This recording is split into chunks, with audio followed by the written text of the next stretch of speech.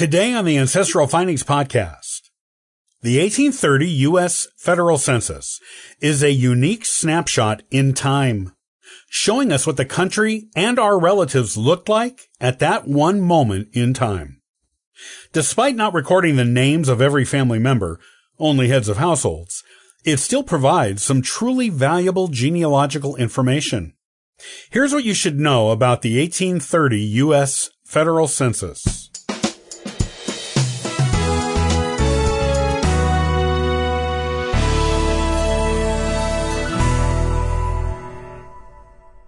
The 1830 U.S. Federal Census was the fifth one conducted by the U.S. government. It began being enumerated on June 1st, 1830. Unlike earlier censuses, which experienced a significant loss of records over the centuries, the 1830 U.S. Federal Census is only missing records from a few counties. These missing counties are all in Massachusetts, Maryland, and Mississippi. This means that this census will be of great genealogical value to most researchers who are doing American genealogy. Like the four censuses that came before it, the 1830 U.S. Federal Census only records the names of heads of households. Beginning genealogists should not take this to mean that the census is of no use to them. There are other columns besides names on the census, each of which can provide valuable genealogical information, not only on the named head of household, but on the unnamed individual members of a household, and of individual families as a whole. It can even provide important information on neighborhoods and counties that can be of use to any person conducting American genealogical research.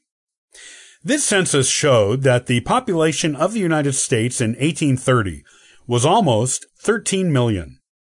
Of these 13 million, a little over 2 million were slaves. Grant County, West Virginia, served as the center of population for the country at this time. This was the first U.S. census that recorded any individual city having a population of more than 200,000, and in this case it was New York City. The following questions were asked on the 1830 U.S. Federal Census. The names of the head of the household. The address of the enumerated dwelling place. The number of free white males and females in a household from infants to age 20 in 5-year age groups. The number of free white males and females in a household from ages 20 to 100 in 10-year age groups. The number of free white males and females in a household age 100 and older. The total number of slaves and free African American people in a household, grouped into 6 different age groups. Census returns for slaves and free African Americans are recorded on the opposite page of the census book for this census than for white people. The number of deaf and or mute people in a household under 14 years old, from 14 to 24 years old, and age 25 and older. The number of blind people in a household. The number of unnaturalized foreigners in a household. Using this information, genealogists doing American genealogical research can discover the following things about their American ancestors in 1830. Identify where an ancestor lived. Distinguish the family of one's ancestors from other nearby ones with the same or similar names. Learn the size of a family in 1830. Learn the location of other potential ancestors or relatives with the same surname. Learn the names of neighbors of one's ancestors, which can be useful in finding records that mention one's ancestors, such as the wills and land records of the neighbors, and of mentions of the neighbors in old newspaper records. Learn which ancestors, if any, were slaveholders and who in a neighborhood was a slaveholder. Discover variations in the spelling of first and last names that might have otherwise been previously unknown. These alternate spellings can help identify these ancestors in other records, including later censuses. Learn the names of free African American men who were heads of their households. Learn the age groups of slaves held by slaveholders. Learn the length of residency of immigrants to the United States, as the naturalization column sometimes records it, but not always. This information can be used to help find immigration and naturalization papers for that ancestor. The 1830 U.S. Federal Census was the first one to use printed forms rather than hand-drawn ones. This made it easier for census enumerators to record information while in the field, and also made it easier for tabulators to record and summarize the information provided in those forms. Age groups are broken into smaller groups in this census than in previous ones, which can assist in identifying wives and children who are not named. This is also the first census to list the number of deaf, blind, and mute people in a household, and to also include slaves in those categories. This census was taken during a time of great change in the United States.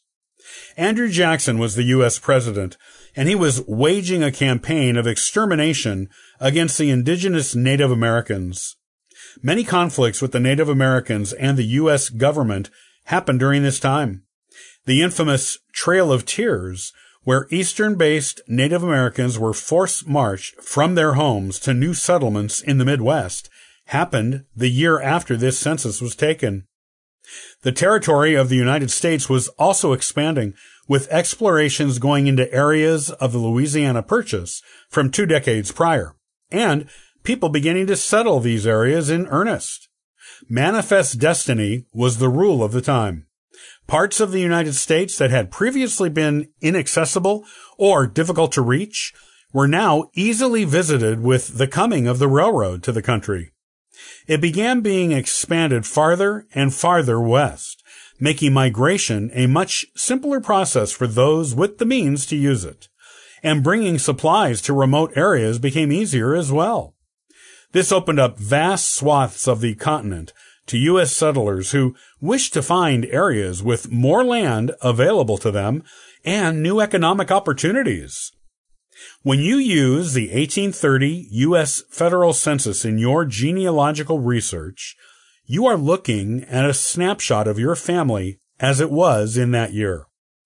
You can also place your family in the context of the United States as a whole during this time of change and technological progress. It is a valuable genealogical tool, and one that anyone doing American genealogy research should have at their own disposal. You can get all the genealogical charts and forms that I've talked about. Look for the link in the description box.